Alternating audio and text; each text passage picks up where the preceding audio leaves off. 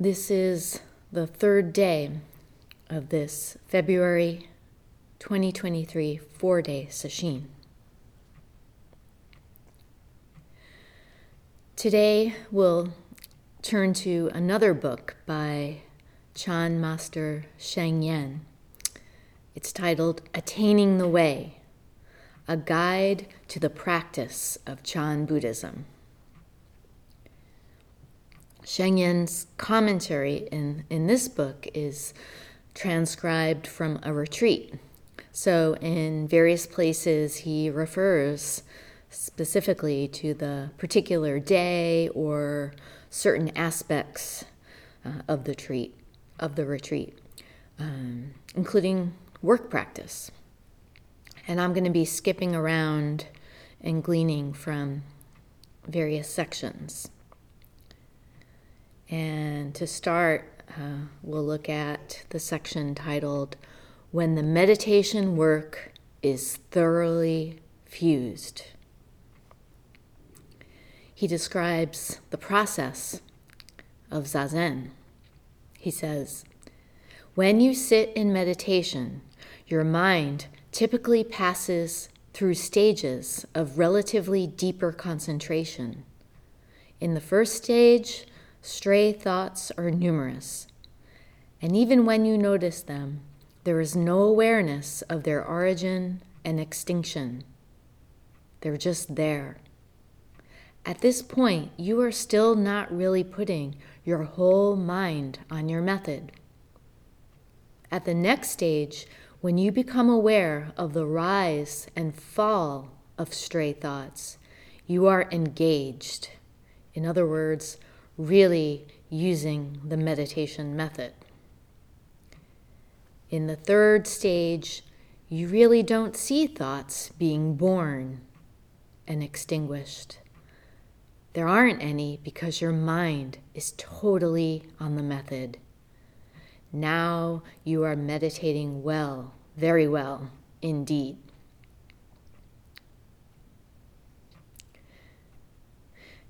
You know, on the one hand, we can see how practice in sesshin can feel like it has stages, in that there is a correlation between the amount of sitting that we're doing, its, accumulating effect, and the gradual settling of thoughts in our mind.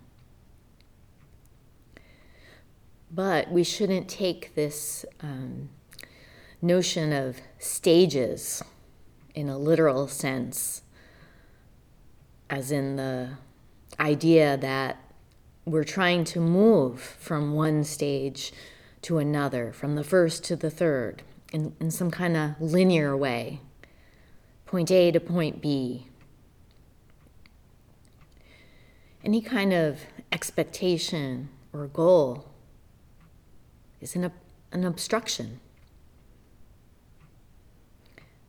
They're thoughts that we run the risk of clinging to. And veteran sitters know that practice is not linear. It involves all this zigzagging and twists and turns and spirals. Thoughts come, they go, they come back. They go, they come again and again. But what's different as sesshin goes on is that they become less sticky. We have this ability to more readily return to our practice. And in keeping our attention on it, conditions can change suddenly, on a dime. Shifts happen. Not shit, but shifts. Whether small or seismic. Yeah, shit happens too. The point is, those shifts happen when we're not expecting it. There can be a storm that rolls on through. clouds, gray sky. And then the clouds dissipate all of a sudden. Blue sky, bright, brilliant. We can't control the weather any more than we can control the coming and going of thoughts. We just have to make peace with that.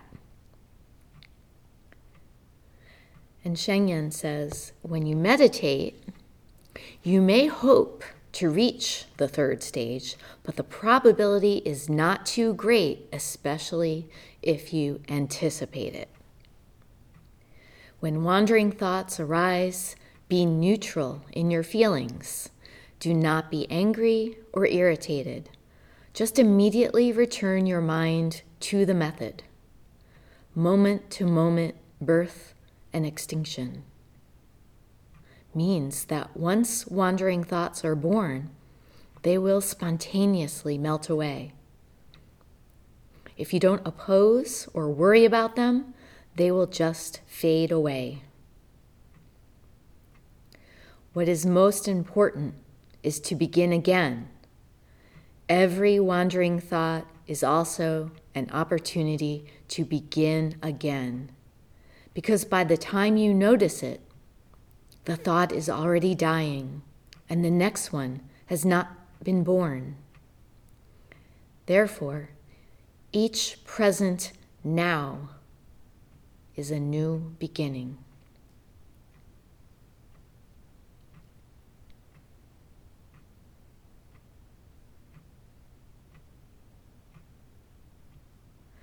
Our true nature is accessible. It's here, right now.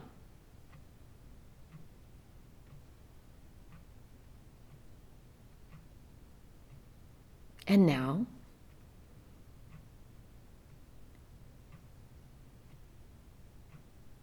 but as long as we continue to cling to thoughts, we can't access it. We understand it only in the abstract, as a belief or idea, rather than just the pure experience of this nowness.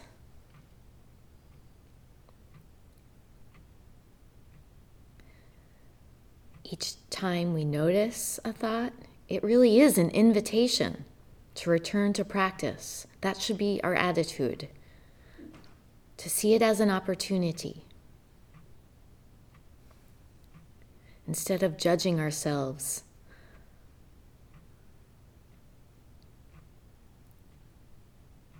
that's a waste of time. Just begin anew. Then Sheng Yen offers an analogy. He says, when a mountain climber ascends a dangerous cliff, she must not look too far ahead or behind, or else she may lose her footing. If this should happen, she has to grab the ropes she has secured with the pitons, that is the metal spikes that climbers use, and immediately pull herself back to the spot from which she slipped. Then she can continue her ascent. So for the climber, every step must be held fast. Every step is a new beginning. Meditation is like this. Each rising and falling thought is a movement forward, and each new beginning is another step in completing the meditation work. When you use a method for the first time, your thoughts will often stray.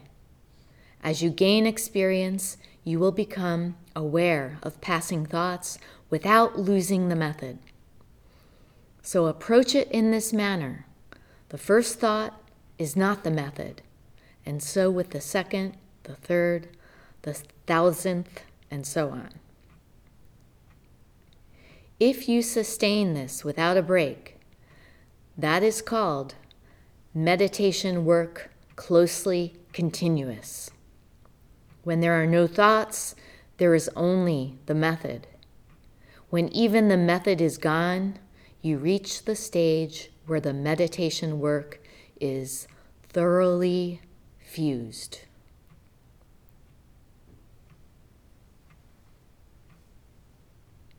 Thoroughly fused. Two becomes one, and then even oneness disappears.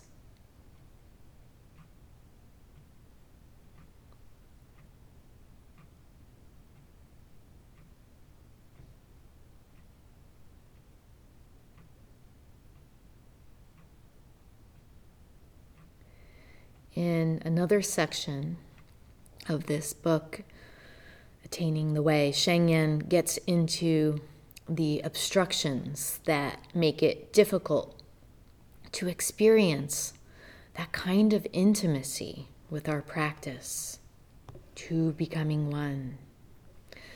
He says, one major source of obstruction is external, from the environment.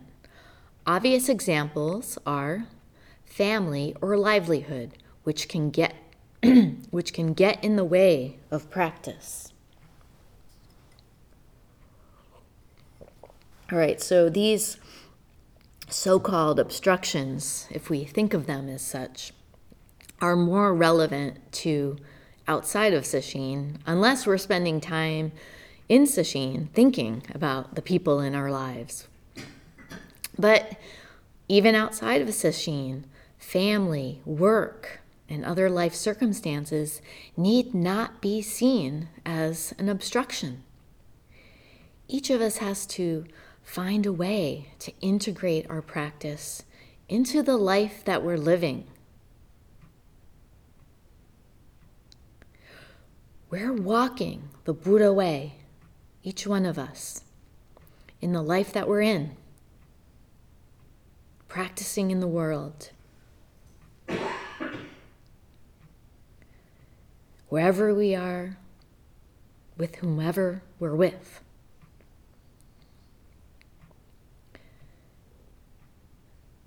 When it comes to external obstructions in Sesshin, they might take the form of hearing sounds that we find disturbing. Maybe like hearing another person breathing loud, or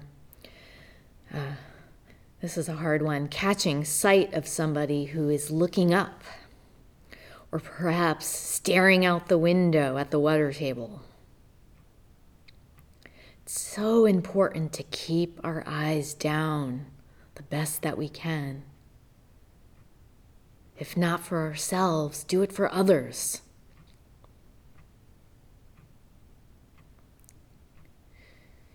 He continues, the other major source of obstructions is internal, from within oneself.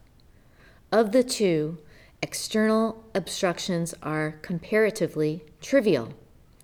They are more easily overcome. I knew a monk who returned to lay life and began working. He then abandoned his practice because he felt overwhelmed by work. On the other hand, I know a layperson that has an equally demanding job, and he says that, in fact, the job encourages him to practice better. Even if the jobs were similar, why should they have opposite effects on two different people? The answer is that the environment is only a minor aspect of one's obstructions. The more difficult obstructions are created by mind.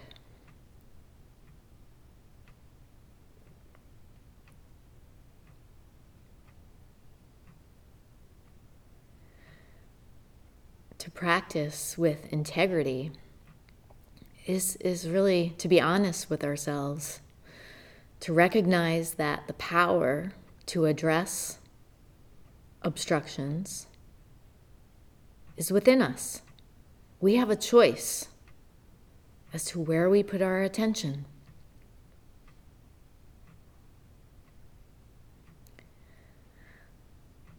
But sometimes it seems a lot easier to blame external forces, other people or conditions, the environment.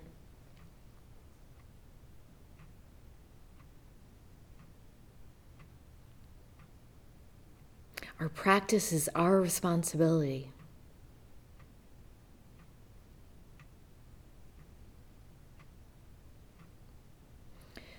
Shengyan then says, keeping a humble attitude helps us to practice anywhere, anytime, whether in the Chan hall or in the workplace.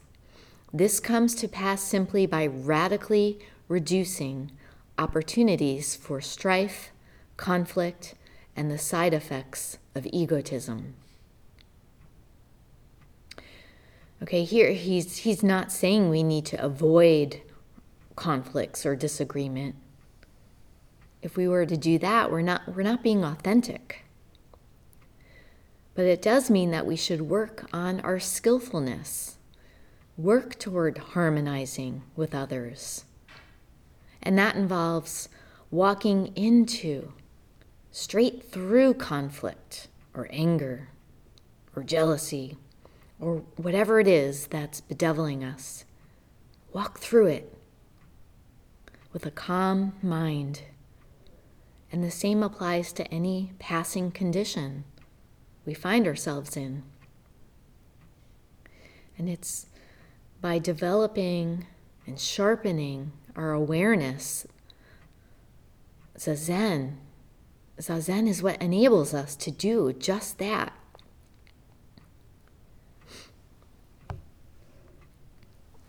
He continues, also, if you maintain the impetus to generate Bodhi mind, that is, awakened mind, everyone you meet will be a recipient of your compassion as well as a source of help. Not just every person, but every situation. One situation may cause aversion in one person and yet be an opportunity to practice in another. It depends on your attitude. We practice Chan to transform ourselves, not to change the environment. Once we are transformed, the environment as an extension of ourselves transforms as well. Thus, we can positively influence all we encounter.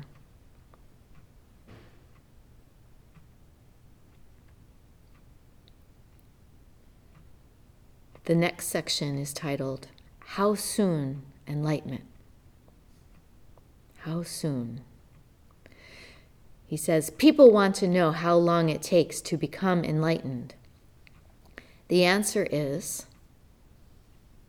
wait for it, a second, an hour, a year, a lifetime, many lifetimes. In ordinary matters, someone might achieve in an hour what takes another a week. One person with a single phrase might save 1 million people, whereas another might not help a single person in a lifetime. Rather than waste time and energy speculating, practitioners should give thought to their level of diligence and their karmic obstructions. Obstructions have been accumulating since time without beginning and carried in our minds through life after life. The bad as well as the good karma that we have created is carried within our minds. Ceaselessly, thought after thought, we carry these karmic debts and credits, and we continue to attach to ourselves. This is what drives us on. Our obstructions to practice should be the focus of our concern, not how long it takes to become enlightened. So, letting go of any notion of attainment and just doing the work, doing the practice for the sake of Mu. For the sake of who? This. The breath. Every moment, every situation, there's a brand new opportunity to engage with it. Countless do-overs.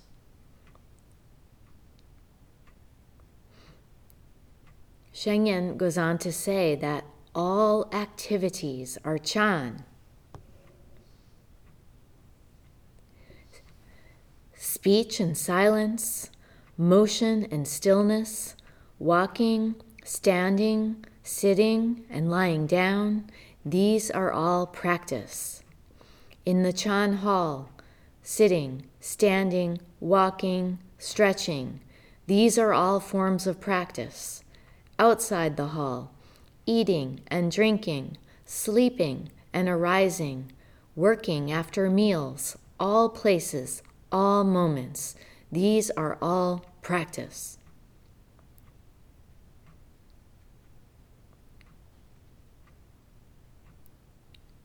When doing work that requires attention, make sure that your mind and hands work together. Your mind should be where your hands and body are. Washing dishes, leave them spotless. Cutting vegetables, be the knife that cuts perfectly. Splitting firewood, heating water, sweeping the floor. Put your whole mind and strength into the task, cleanly and skillfully. This is practicing Chan. Concentrate on your food when eating. Chew deliberately and do not let your mind wander. Going to bed, put aside the 4 elements of the body and the 5 aggregates of form, sensation, conception, volition, and consciousness. Forget past, present, and future. Just have a good sleep. That too is Chan.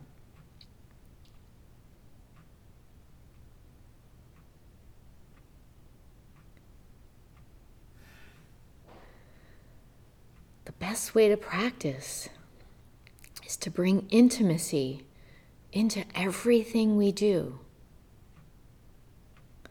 And this requires us to let go of trying to be in control, trying to plan our next move.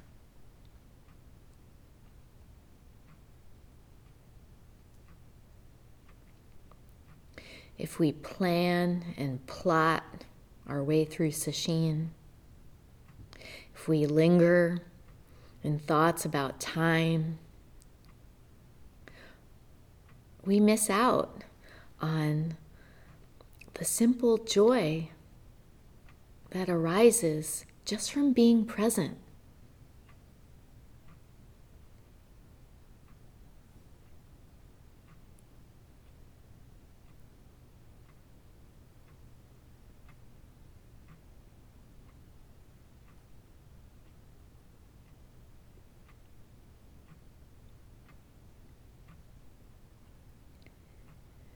Shengyen uses the analogy of plowing and weeding to describe the nature of attention.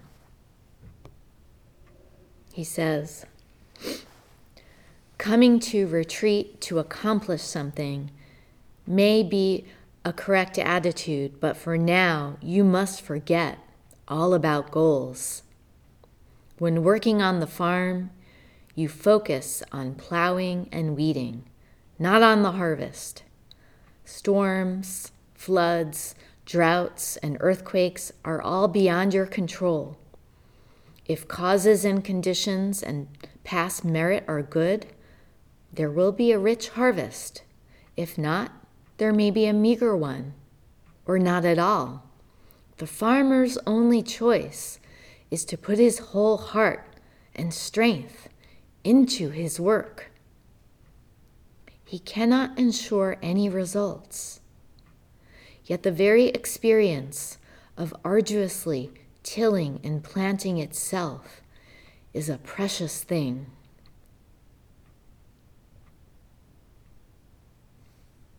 Just the doing.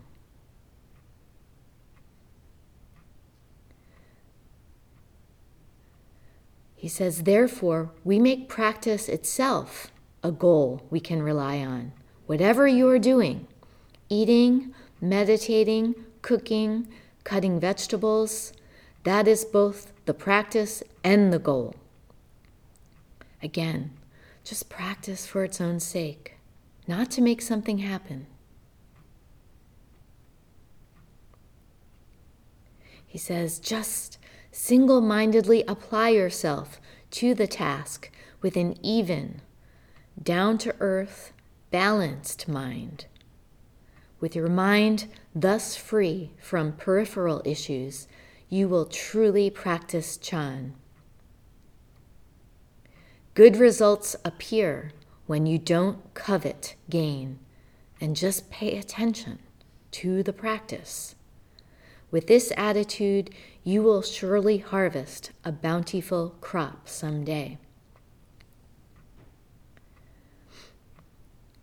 This reminds me of that wonderful quote from T.S. Eliot.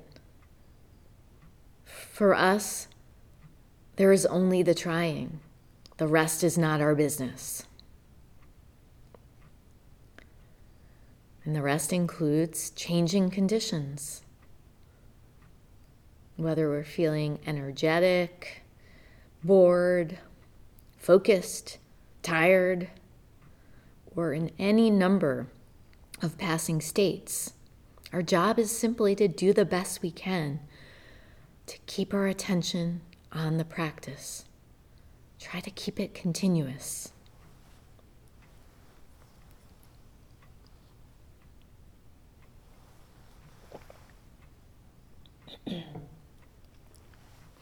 And it's a mistake to think you can't practice effectively while feeling tired or unmotivated. Those states pass. Just the doing. And when it comes to changing conditions, Sheng Yen says, if you have climbed a mountain, you know that sometimes it goes smoothly, while at other times it is difficult. Meditation is like that. Sometimes things go well, but other times you have negative physical and mental reactions. It is normal to sit well for a while and later not do so well. Our physical and mental strength are assets that we expend. A car speeds smoothly along, but it still uses up gas. Similarly, you may sit well, using up energy, and later feel tired.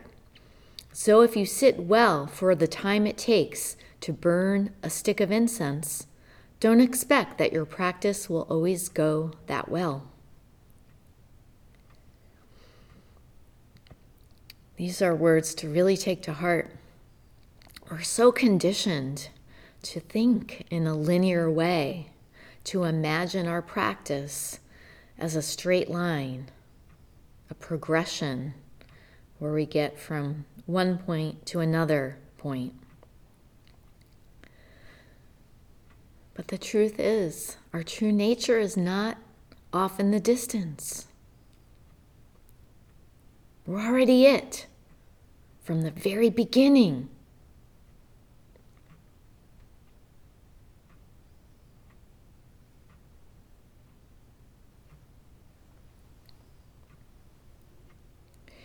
He continues, for old hands, experienced cultivators, it is different. Without exerting to the utmost, their meditation is like a fine stream that flows on forever. Experienced travelers, I love it that he uses the word traveler for practitioner. Experienced travelers know how to conserve their energy and nurture it, keeping themselves sharp. A good martial artist will not overuse their moves or squander their strength needlessly. Old hands are like this. They meditate in a very normal frame of mind, keeping solid and steady, nurturing their strength until it comes forth. They certainly do not let their minds bounce up and down. If you've ever trained in a martial art, you know that it's an art of expending the least amount of energy. You don't work against a so-called opponent, but rather you work with them. It's more like a dance than it is a fight.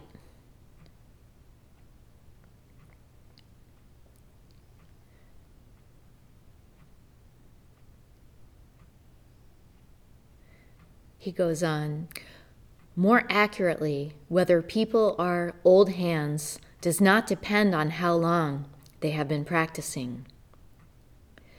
Being an old hand means carefully studying the methods of practice and using them without wasting physical or mental energy. It means sitting continuously without losing the method. Chan Master Dawi called this ability the place of saving power. People who know how to meditate tie their minds to the practice. People without this skill struggle with illusory thoughts. Tying your mind to your practice means that you are aware that you are meditating somewhat between consciously and unconsciously. Having discursive thoughts means that you have a stranglehold on the practice. You are tense, strained, and using a great deal of energy, fearing from one moment to the next that illusory thoughts will intrude. Of course they will. If you proceed this way, you will soon collapse from exhaustion. Tying your mind to your practice means that your mind is light and calm and your body is relaxed. Once a wise cat catches a mouse, the mouse will not escape. The cat is very casual, as if playing with the little beast. The cat may even let it escape a little, then cut its path and recapture it.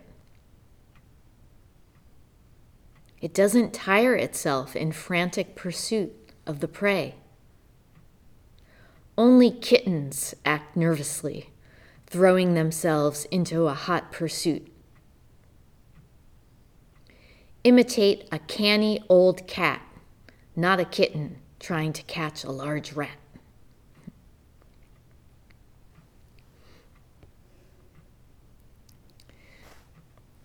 If you ever observe a lounging cat, the cat, appears to be sleeping. Perhaps it's purring with its eyes closed, soaking up a sunbeam, lounging on the carpet. But then look at its ears. Often the ears are alert.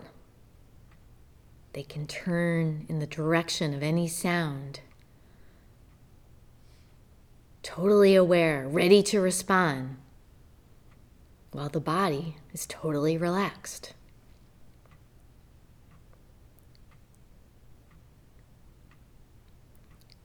He goes on, when meditating, don't waste your energy and don't go to desperate lengths. You should feel as if you were waiting at ease for a tired enemy, unhurried and relaxed. Deal with obstacles skillfully rather than blundering forward. We practice Chan to unfurl our wisdom. Wisdom means awakening or bodhi. It only appears when afflictions drop away. Affliction and Bodhi are opposites, but they share the same essence. People whose minds are muddy with afflictions, whose emotions are unstable, are blind to Bodhi. Some people hope to get enlightened, but have not thought about changing their disposition. They complacently assume that all they need is a gift from the teacher, a method for getting enlightened. This kind of person thinks, all I need is to get enlightened. Then I will have wisdom and no longer have afflictions. But this reverses cause and effect. First, we should change our disposition and reduce our defiled energy. Only then can we attain wisdom and reach enlightenment.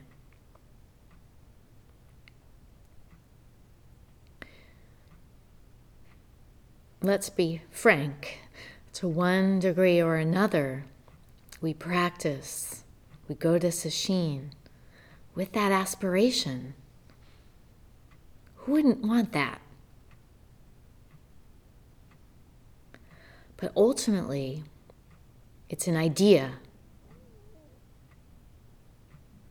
There's a judgment there that says, who I am now is not it. There's got to be some happy place that is other than this. And it's chasing after that imaginary place that holds us back.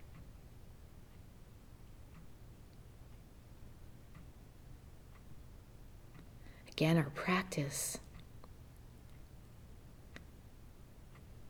is just to be in the now. Just to show up for this.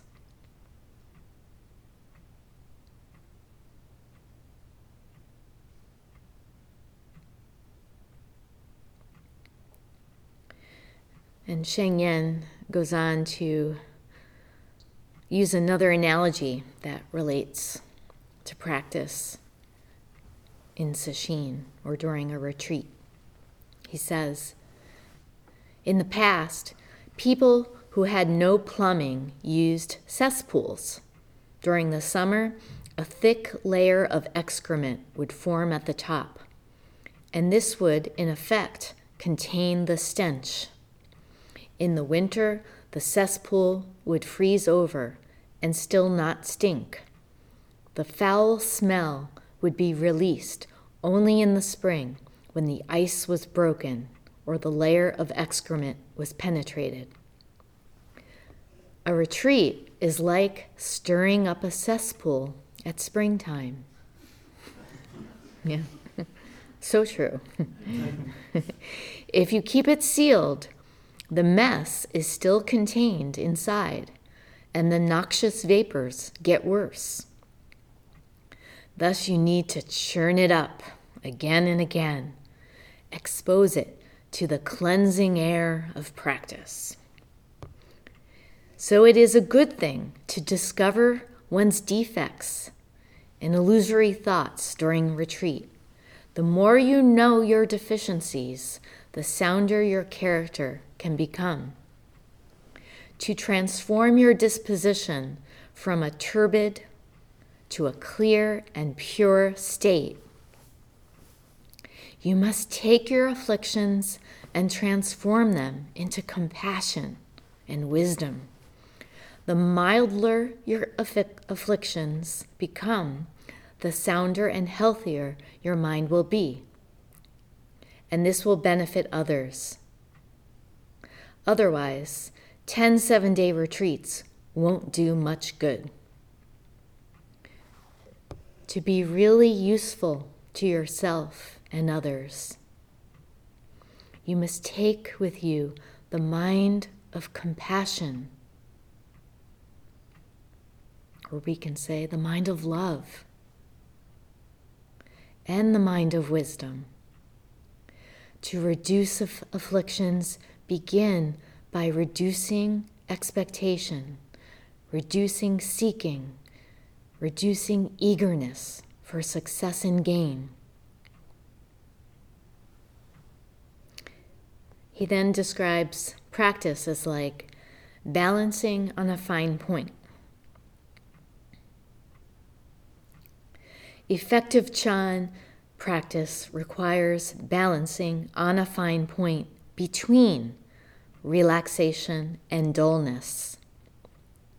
To practice for more than a few periods in succession, much less days, without tiring, you need to be relaxed both in mind and in body. Otherwise, physical and mental exhaustion will overtake you. On the other hand, while relaxing the body and mind, you must guard against dullness. If you can maintain this balance, the energy that is freed up can be channeled into the method and nourish your dedication to the way. After practicing one method for a long time, you may become bored and feel you're just spinning your wheels. It's like driving a car across the heartland of America. Hour after hour, the scenery seems the same.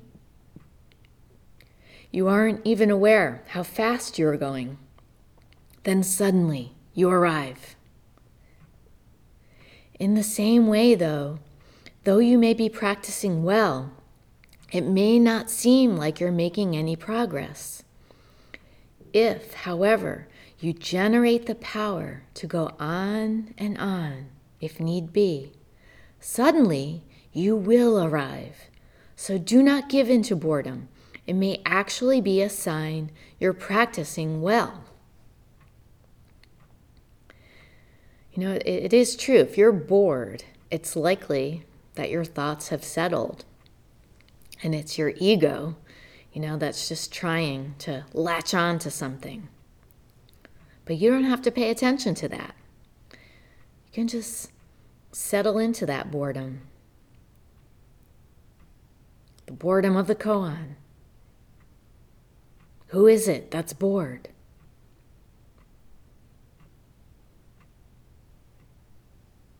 When tired, sleep. When bored, be bored. Not to.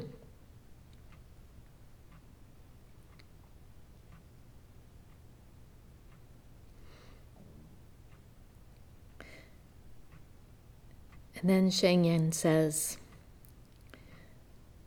please recognize, on the other hand, if you get excited when you sense you are making progress, you are in danger of losing the method. Avoid both emotional extremes and simply rely on your determination to continue. Think of yourself as a trailblazer carving a path through wilderness. After you have surmounted obstacles and bypassed dangers on the way to your destination, the path will no longer seem so forbidding. Though obstructions still lurk, your experience in dealing with them will render them harmless. Your objectives are to learn correct attitudes for practice and to become thoroughly familiar with your method. Your gains will be diligence, perseverance, and patience. All these benefits cannot help but improve your life and your practice.